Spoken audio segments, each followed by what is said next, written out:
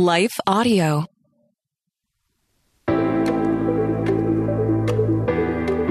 Hello, and welcome to Kainos Project. I'm Dale. I am Tamara. And we're here to help you tackle ancient truths in everyday settings. Well, I recently came across a story in which a pastor came under fire for some comments he made about autism during a sermon on deliverance from demon oppression. So that's the subject line, and it goes downhill from there. So this pastor's name is Mike Morrow from Beulah Church in Richland, Missouri, and he was holding a Wednesday night service, like a Q&A on deliverance ministry, and he was talking about how physical ailments are a sign of demonic oppression. And he said this, quote, "If someone has a physical ailment and you cast that demon out, you might have to pray for some things to be fixed. Let's talk about one. Let's talk about autism." And as you might imagine, it went downhill from there. And he said, "I know a minister who has seen lots of kids that are autistic, that he cast that demon out, and they were healed, and then he had to pray, and their brains were rewired, and they were fixed." And then he went on to say this of autism. "If it's not demonic, then we have to say that God made them that way. Why does my kid have autism? Well, either the devil's attacked them, he's brought this infirmity upon them, he's got them right where he wants them, and or God just doesn't like them very much, and he made them that way. Well, my God doesn't make junk." And this guy, he went on to clarify that he meant that autism was junk and not children who are experiencing or have been diagnosed with autism are junk. But that clarification only came after a public outcry and calls for his resignation from his position on his local school board. And he did agree to step down from the school board after just the outrage in the community.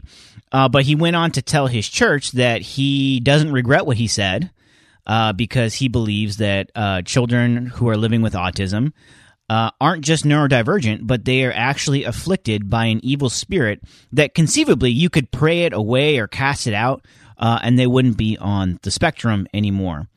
And what's wild about this is that this actually isn't the first time I've seen this kind of thing before. Last year, Tamara, have you heard of Greg Locke?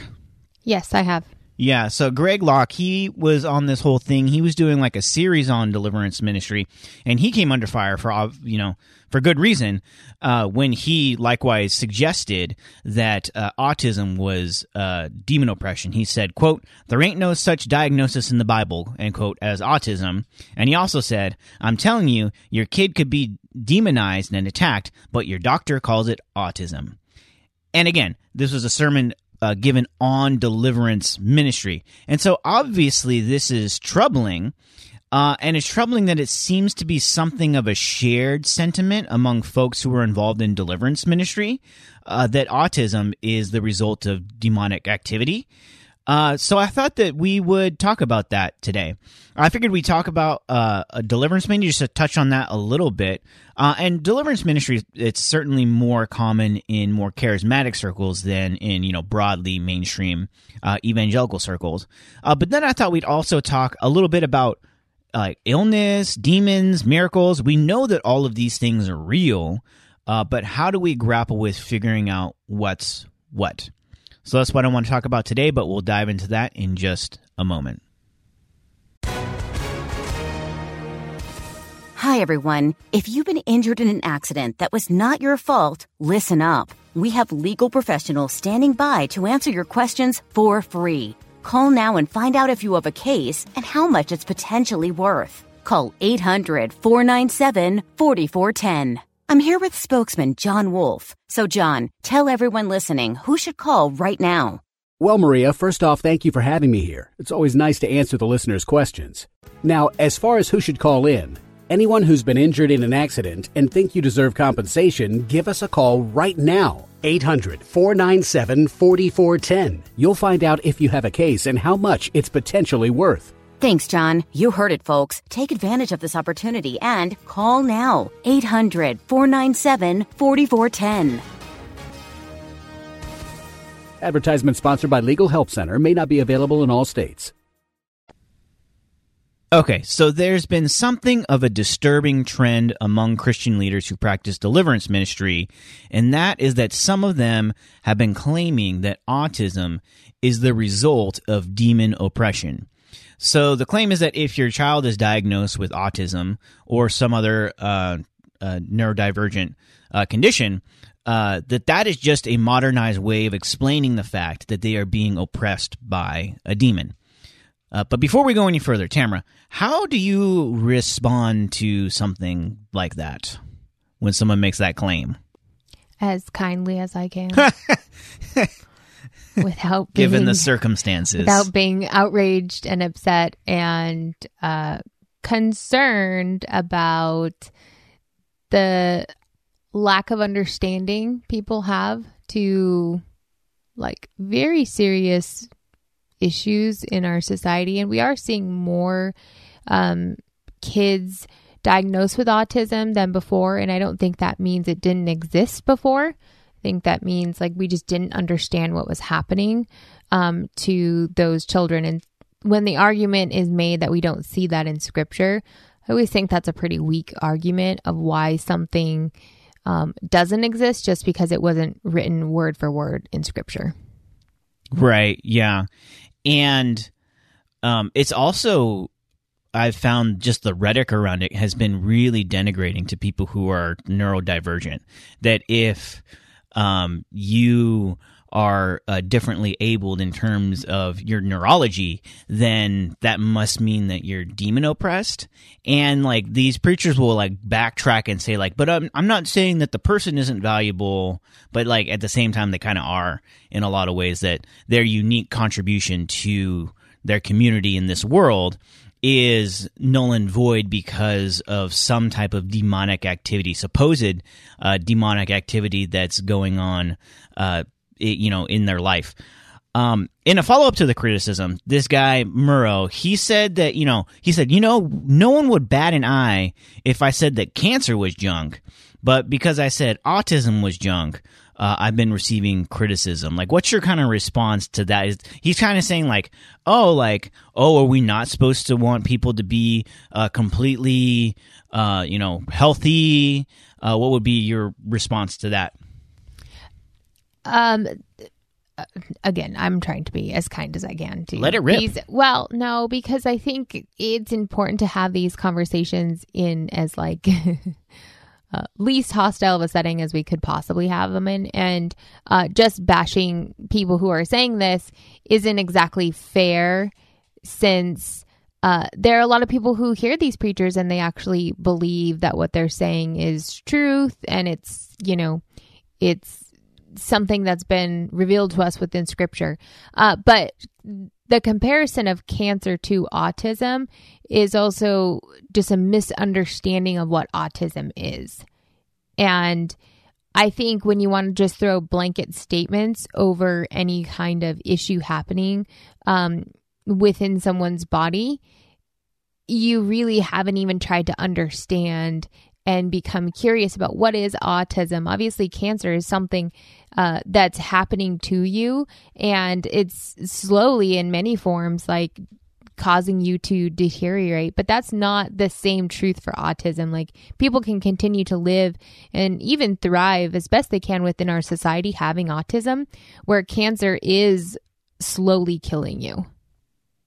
Right, yeah. The difference between cancer and being on the spectrum is that being on the spectrum isn't a terminal disease that prevents you from living a long, fruitful, productive, fulfilling life. It might look different, right? Someone with autism, their life is going to look different than somebody who doesn't have autism, but that doesn't automatically mean that they're dealt a terminal illness the way that we know cancer is. Yeah, and I think also too, like putting a stigma on that, like the way that someone sees the world, putting a stigma on the way that they have perceived things and the way they interact with things and the way that they communicate is much different than saying that, a tumor that someone has is hampering them. like, because there's no stigma to having cancer. Like, there's no shame that would be heaped on. No one gets bullied for having cancer, but there is a long history in our society of people being bullied, violence being perpetrated against them because they are on the spectrum.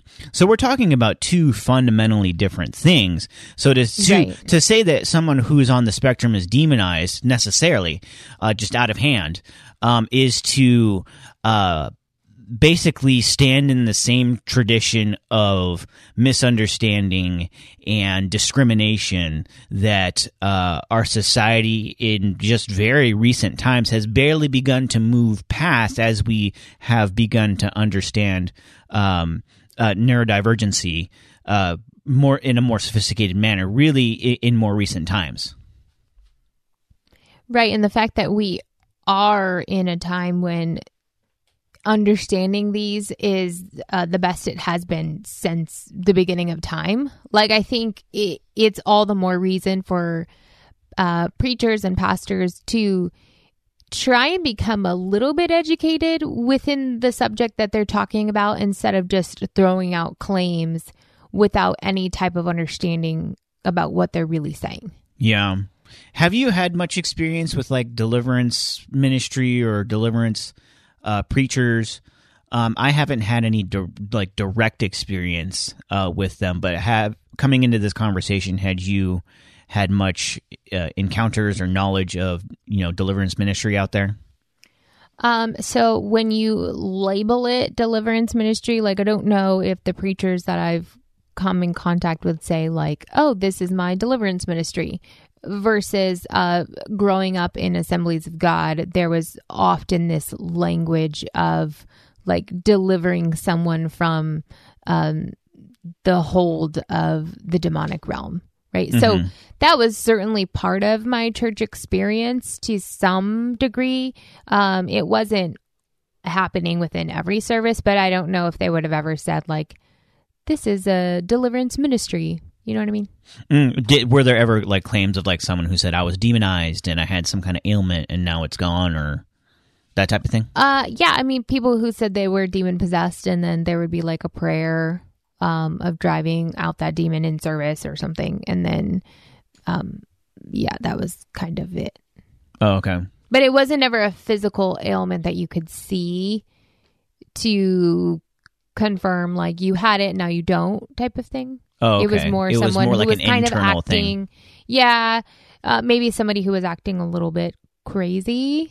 And when it was happening in the church services I was involved in, it was oftentimes somebody who was like really out of pocket, not sitting down and listening to the sermon. Like, they were kind of screaming and yelling, and there was like a lot of physical excitement.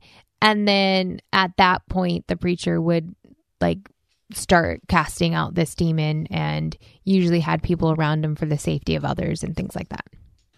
Yeah, I've never had really any experience with that. Yeah, I mean, I can remember like 2 or 3 very specifically within church service. I mean, one was in a church parking lot, and yeah, like a whole bunch of elders and leaders came around and were like trying to cast the demon out of this youth student that was acting crazy.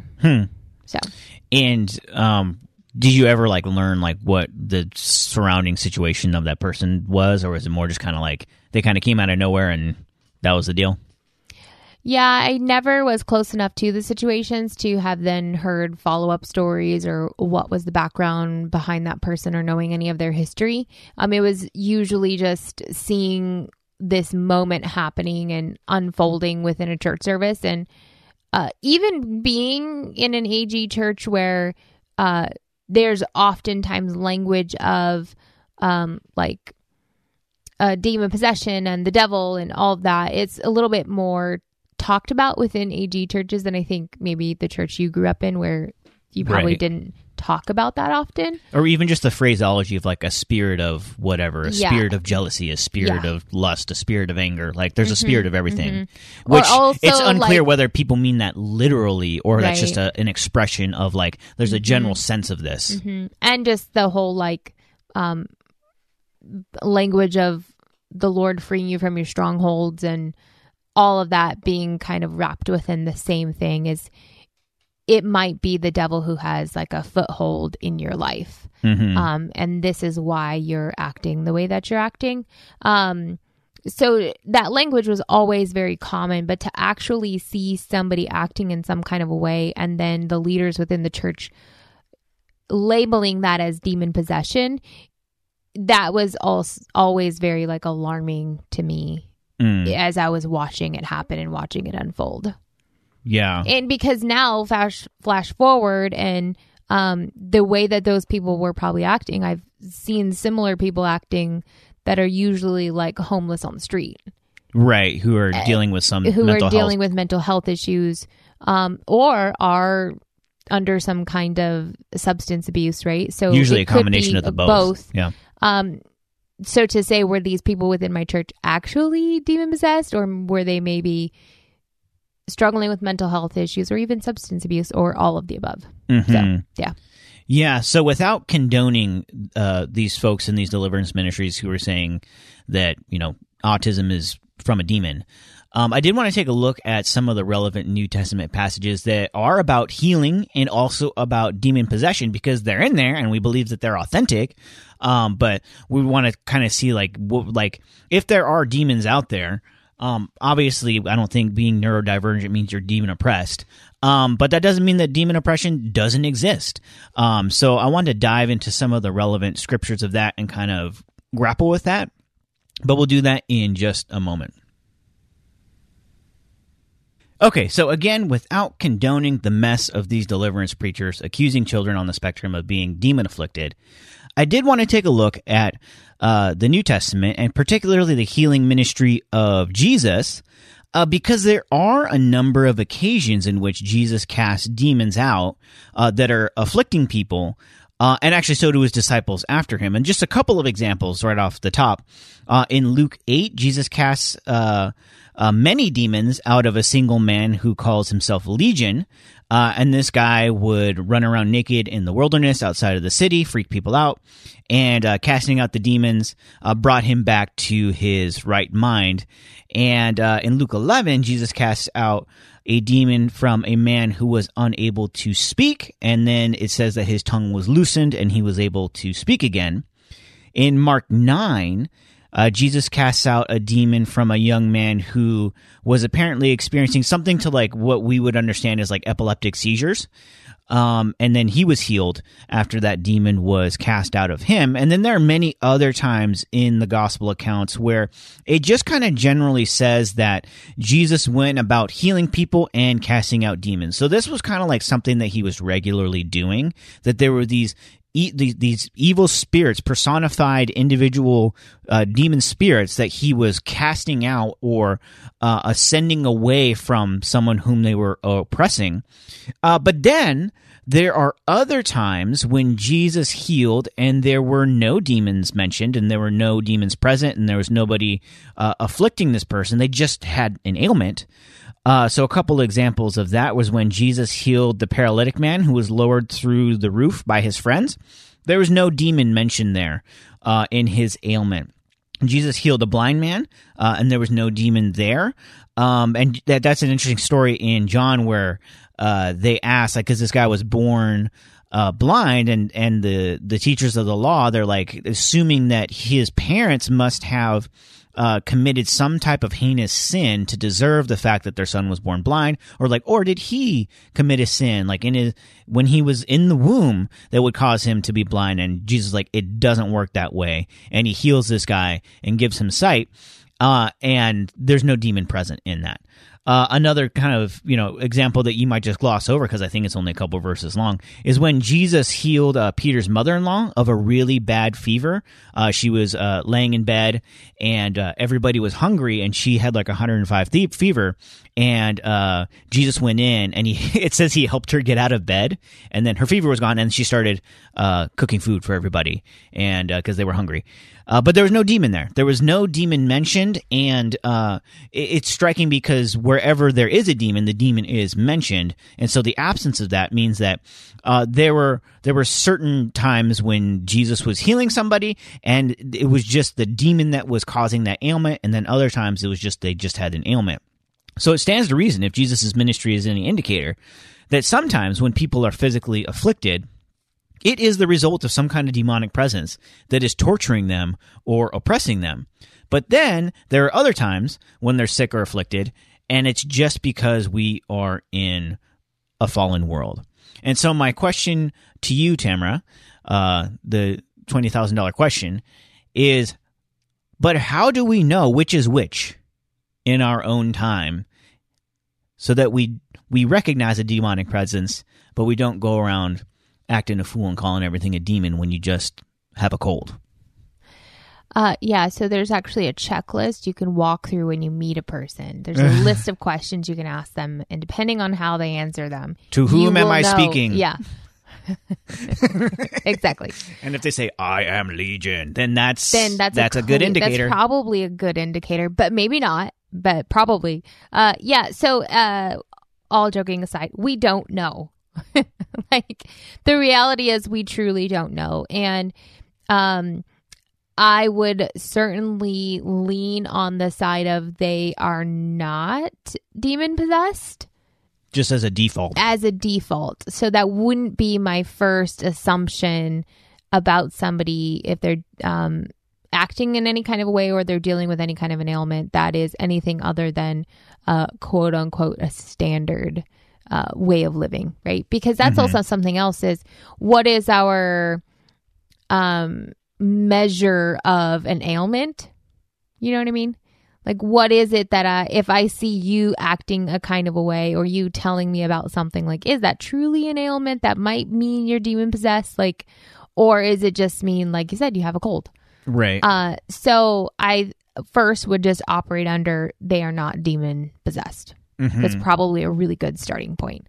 And then from there, like, as you are in contact with this person, like, if you are sensing something else, like, that needs to be something that's not coming from you, but hopefully, like, the Holy Spirit is urging that within you. And then tread very carefully is my thinking behind that. Because we certainly shouldn't be operating within our world as if there are no demonic presence within our world. Like, the scripture is clear about that. And it's easy for us in the Western world to kind of push that aside. I don't think it's as commonly pushed aside within other parts of the world. Right. But certainly within our world and all of the advancements in medication and science, it's easy to just write a lot of it off. So I think we need to not do that either. But for that to be our first assumption, we can do more harm than we can good if we're automatically assuming someone is demon possessed. Yeah. So when it comes to just an awareness of the spiritual and spiritual realities kind of being part of our physical world, like, what do you think are some indicators that we're overemphasizing that, or some indicators that we're underemphasizing that? And how do we, like, find balance in that, I guess, when we are just interpreting things that are, you know, happening around us, and we see the ways in which the world is broken? Like, how can we, you know, discern why that is, without being, you know, functionally deistic, but also not seeing demons in every shadow? Yeah, so if somebody took your parking spot that you were waiting for and they took it instead, like, they had a spirit of covetousness. Yeah. Like, they're probably not demon possessed, you know, like, as I'm dealing with my 2-year-old who might be. He might be. But those are real scenarios that people can start to believe into. Like, the devil is at work here in my life, or if just things aren't going according to plan, like, it must be the devil at work. It couldn't possibly be anything else.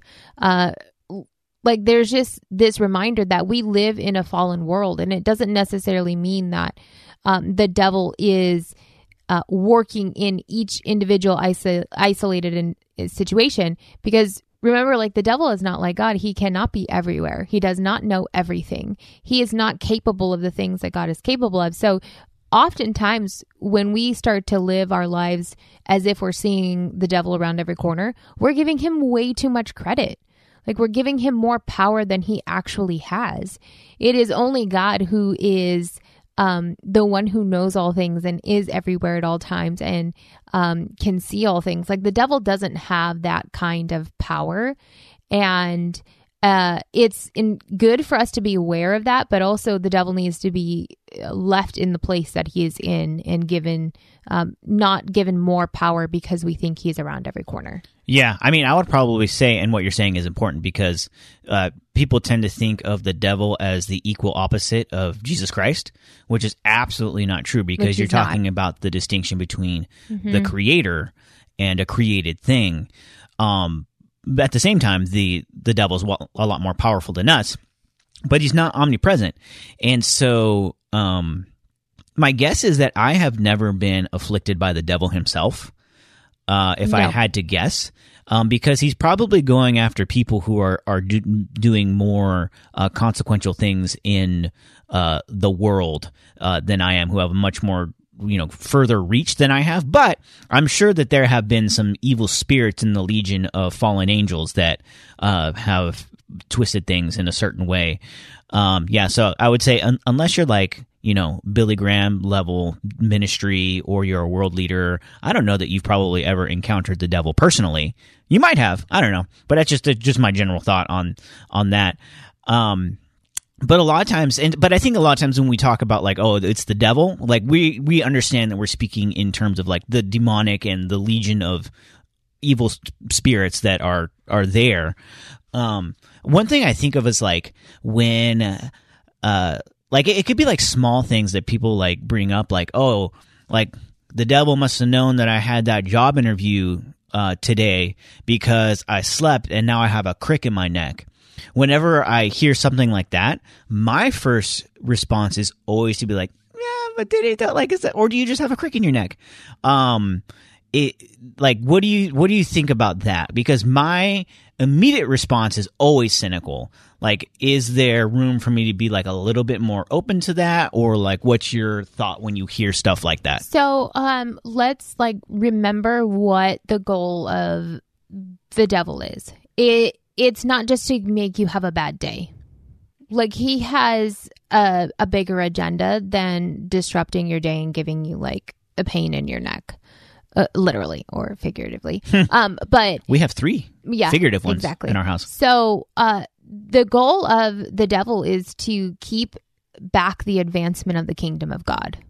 That is what he is putting his energy and his efforts in. So whenever there are like really big things that like churches or ministries or groups of people are like on the cusp of doing for the kingdom of God, and then all of a sudden you see these like great number of devastating events that are happening to those groups of people, I very much believe that the devil is at work in some of those pieces because he can see you're on the verge of advancing the kingdom of God. Now, is it just that, you're going to a job interview and now he wants you to have a bad day and not get the job? Like that is not what's happening. But I do think there is, something happening when the people of God come together and they can sense redemption is on the rise. They can sense renewal is on the rise, all in the name of Christ. Do you think the devil is like doing what he can to stop that from happening? Yeah, absolutely.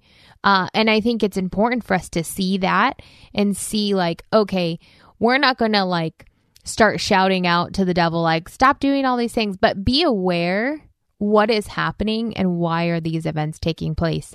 And again, if it's because what's happening is on the verge of like kingdom advancement, then it's important for us to have a sensitivity to that, to have a spiritual like awareness to what's happening within our own lives and also within the group's lives. And he oftentimes uses us. I think there's a really, I wouldn't say neat book, but maybe that's not the best way to describe it, but C.S. Lewis and his Screw Tape Letters. Like that is really interesting to understand the workings of the enemy. Obviously, that is not directly derived from scripture. Like there's a lot of, what's the word I'm trying to think of? Not that he just makes it up, but it's an imaginative kind of thing. Scenario that's happening. But I do think that something like Screw Tape Letters helps us see into the way the enemy might be at work in our lives. But again, his goal is to stop the advancement of the kingdom of God and not just to make sure you have a bad day. Right, yeah. And I think, I can't remember what movie it was from, but the quote goes that the greatest trick the devil ever played was convincing people he didn't exist. Yeah.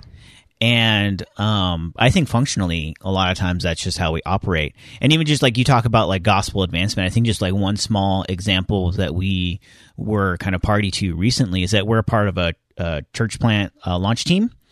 And there was someone who was on the team who was going to be on stage as we were preparing for one of our services, leading worship. And that person, like the night before, like literally like pulled a muscle and was like in discomfort all night, literally the night before, having not had an issue before that. And like even on the team, we're saying like, oh, wow, that seems like some kind of like supernatural kind of resistance in terms of like what we're trying to do here. Is that how you kind of read the situation as well? Yeah, I mean, certainly. Anything, because you get off your game, you get discouraged, like you stop focusing. That seems like something the devil would have a vested interest in, right, when you're at the beginning stage of trying to be a gospel presence in a community. Yeah, no, exactly. And oftentimes you see like whole groups of people. I mean, we're just thinking specifically of like our church launch that we're part of. And even just praying like, Lord, let us not be opening a new church just for the sake of it, but let this truly be a need within the community that we're being planted in. And just kind of seeing the lead up to some of the really big like milestone moments for our church, they were often plagued by like a number of unfortunate events surrounding them. Mm-hmm. And those are always just very interesting to me to kind of keep your spiritual read on like, okay, Lord, what is happening here? Because everyone's just been cruising along and all of a sudden we're about to hit like a milestone of some kind for the kingdom of God, like as we're launching this thing out. And now just the whole team is getting hit by a series of unfortunate events. Is that just bad luck? Like, no. Right, Murphy's Law, yeah. Right. We just need to be sensitive to being aware of what is happening in those types of situations. Yeah. What about as it pertains to like mental health? So obviously we understand that mental health is a combination of things where, it could be your brain chemistry, it could be the life season you're in, it could be your hormones. It's just like a combination of things that could cause some kind of mental health struggle. At what point do we consider that it could be an attack from the enemy that's pushing you into a state of crisis with your mental health? I'm not sure about that one. I don't. Yeah, I think that's a really interesting question to see. Can the enemy use mental health illnesses that have already been something that's part of your life? I think so. I think there can be scenarios where that's like heightened or deepened. But I would have a harder time thinking because it is a like internal issue in terms of like chemical imbalances, hormones, and all that kind of stuff, that maybe all of a sudden you're dealing with it just because the devil gave it to you. Like that I struggle with a little bit more than thinking, can he use something like that that's already part of your life, or you've had issues with struggling with certain mental health issues? Can he use that against you? Absolutely. But can he like all of a sudden just give you depression that you've never ever suffered with depression before? I just have a harder time wrapping my head around something like that. And as I think about it too, we would want to be careful not to plant an idea in someone else's head who's already, and a lot of times when you're in a mental health crisis, you're not seeing things very clearly. To then add a spiritual element to that could have some type of spiritual trauma to that. But I think if it's someone who's generally spiritually healthy, but has, like you said, it has dealt with depression or anxiety for like a sustained period of years or maybe their whole life, I think it's probably within the realm of possibility and the realm of appropriateness to suggest like, hey, maybe there's some element of this that the enemy is using this against you. There's obviously, yes, there's treatment options, there's medications, there's all those kinds of best practices that you want to be participating in. But hey, like, let's not leave out the spiritual element of like, this could be the enemy, like really harping on you in this particular season in your life. And that's requiring, prayer, for deliverance, in a truest sense of what that would mean. Like maybe that's an element that, folks like me who grew up in the non-charismatic space, there's room for us to expand our understanding and our imagination, and just our capacity to see spiritual realities that are in our physical world. Because I just tend to be like pretty just like empirical, like, oh, it's probably, this situation and that and this chemical imbalance, and just to be like really like scientific, what we can see, right, what we can measure. Explain it away. Yeah. And so like, even when like someone says like, this could be, the enemy's influence on this, I'm like, yeah, maybe, I guess. Like, I have to leave open, because I believe that demons are real, I have to leave open the possibility. But I think even for me personally, there's room for me to expand in my terms of my belief in the supernatural, I suppose, and my faith that God is not just an idea, but he's a person and he's interacting with the world in real time. Yeah, and that makes sense. I think what you have just expressed is probably what many Western Christians would probably agree with you in, unless they come from maybe a more charismatic background. I think balance needs to be an important part of every believer's life, not viewing everything as an attack from the enemy, but also not trying to explain away every single thing that's happening. Because if that's the route we're going, then we aren't taking all of Scripture at its word. Right, yeah.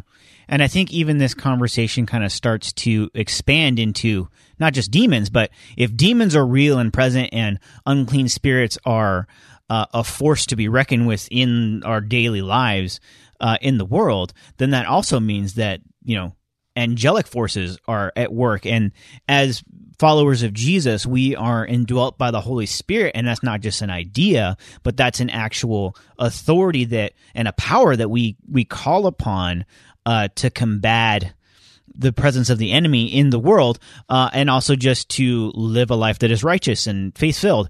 But even like on that side, it can go too far too, like where people are starting to assume authority that maybe hasn't been granted to them, or a power that maybe God is not giving to them in that moment. And I think a lot of times it manifests itself in like different things that we say, like, and again, like in more charismatic spaces where it's like, I declare this over this situation, or when someone says like, God told me. And I've seen like people say God told me in like really consequential situations, like God told me that our church needs to buy a new building. And I've also seen it in like inconsequential situations where I knew someone who they said that God told them what to wear in the morning, and that God picked out their clothes for them. And so people seem to be really fast and loose with the God told me thing. What do you think are the dangers of that? And is there a legitimate use of saying God told me? Yeah, there are instantly, I think, all the dangers, and rather than the legitimacy of it. Also because I've come from a charismatic church, and that is certainly something that you had people who had like visions or had seen something, or oftentimes it was like, God showed me this for your future, and that often like made me feel uncomfortable anyways, especially when 10 years down the road, that prophecy was never fulfilled. Right. And so there was one specific to God, you, right? Yeah. Did God tell you that, or was God wrong? Yeah, I think you told me that someone told you that when you got married, because you had lost your mom, when you got married, that you would have a husband whose mother would become your mother, and you would have this wonderful renewed relationship of parents that were there for you in the form of your spouse's parents. And and that didn't happen because I don't have a relationship with my parents. So right, so it didn't happen. So either the exact opposite happened. Either I married the wrong person, I married somebody God didn't have for me, or that was just not true. Right? And it was just, she had love in her heart, and she had this prayer and this hope for you. But then she assigned it to like God told me. But when you say God told me, and yeah, like, I think weight behind that. That has weight. And I think she took something that could have been very nice and very special, this prayer, this desire for you, in that moment that you could look back on and say, that was really sweet, and elevated it to a level of authority that was not proper. And now you look back on it and you think, that was bogus. Right. When you maybe wouldn't have said that's bogus, if she framed it differently and says, here's my heart, my prayerful desire, my longing for you, because I feel nothing but love for you. Mm-hmm. And that's where you also see like the spiritual gifts within Acts, particularly, like, is the gift of prophecy still something that we see today? I think so, but not in the way of a predictive, in a way of a supernatural insight to know what time it is. You know what I mean? Yes. Well, and that's what I was going to say. When it's more often misused and abused than it is accurately exercised. People just want to write off all those gifts and just like in bulk, just like those don't exist anymore because we have only seen them misused and abused. And it's not because everyone's intentionally doing that. It's just they don't quite view the weight of God told me in all of its glory, right? Because when I think of even Old Testament, when God was speaking to people, oftentimes they were terrified. Right. Like, you don't see just these like casual, cozy conversations with God. Like, they are before like a holy God who is directly speaking to them. And the encounter is anything but comfortable. Right. That's why even the angels, let alone God, the angel comes and he says, do not be afraid. The reason why they say that is because it's absolutely terrifying. This is the most terrifying moment of my life. Yeah. So just back in regards to your questions of like, God told me, like, should we be using that? Should we not? I have never used that because of the fact that I'm not sure God told me that or not, right? Like, I've prayed for discernment and I've prayed for wisdom, but do I feel the confidence of saying like, this is what God told me versus I sense this leading of the Spirit to move forward in this way. It's just, if you get that wrong, you get it wrong, and you can't retract God told me. You can't say, oh, sorry, God didn't tell me to do that, because now it's like burn into flames. Clearly God didn't tell you that, but we shouldn't be fast and loose about saying God told me. You can absolutely pray for discernment and pray for the leading of the Spirit. And you can even say like, in my prayer, I have sensed the Lord leading me in this way. That is a whole lot better than saying God told me. Right. As if it was definitive. As if it were definitive. The only thing that we have absolutely definitive that we can all rely on is the Word of God. Right. Like, that's what God told you. Yes. God told you in written form, right? The Word of God that we all have access to, thankfully. Yeah. Yeah. That's an important distinction, because to say like, it's dangerous to say God told me is not to discount the fact that a lot of times you do feel like a leading or just a weight or a conviction.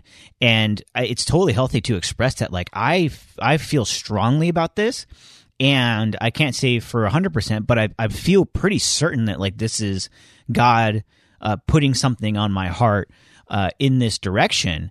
And I think that that's totally valid. And a lot of times that's, something that you can trust.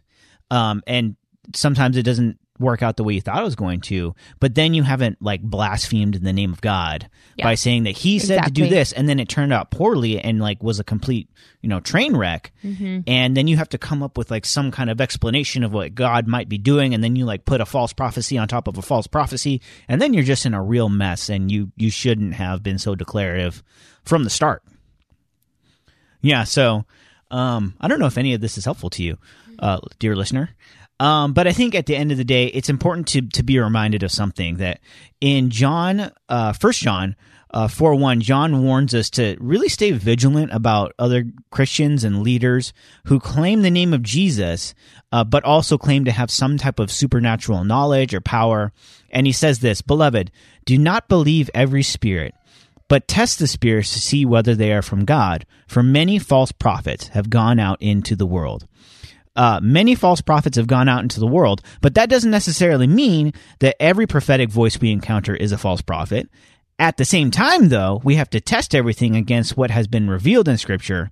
And this is just me, but I think it's okay to have a healthy sense of skepticism, to have that be your default mode. Like maybe that's not you. Maybe you have the spiritual gift of faith. Maybe I don't. But I think if it's your default mode to be a little bit skeptical, I think that's okay. But even in the midst of that skepticism, we should never lose sight of the fact that God is more than just an idea. He's a real person. He has moved in the world in real space and time, and he's done it time and time again. And if we believe that he is who he is, then we have to believe that he's going to do it again. Thanks for listening to the Kainos Project podcast. Thank you also to our partners at Life Audio. Visit lifeaudio.com to find dozens of other faith-centered podcasts in the network, including shows about prayer, Bible study, parenting, and more. If you enjoyed hanging out with us today, consider subscribing to the podcast and leaving a rating and review. And be sure to visit our website, kainosproject.com, for more helpful resources. Thanks again, and we'll see you next time.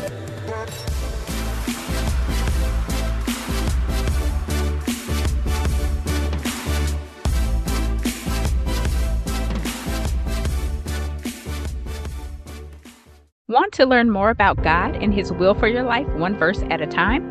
I'm Quinice Petway, co-host of the Your Daily Bible Verse podcast. I'm inviting you to tune in and subscribe at lifeaudio.com.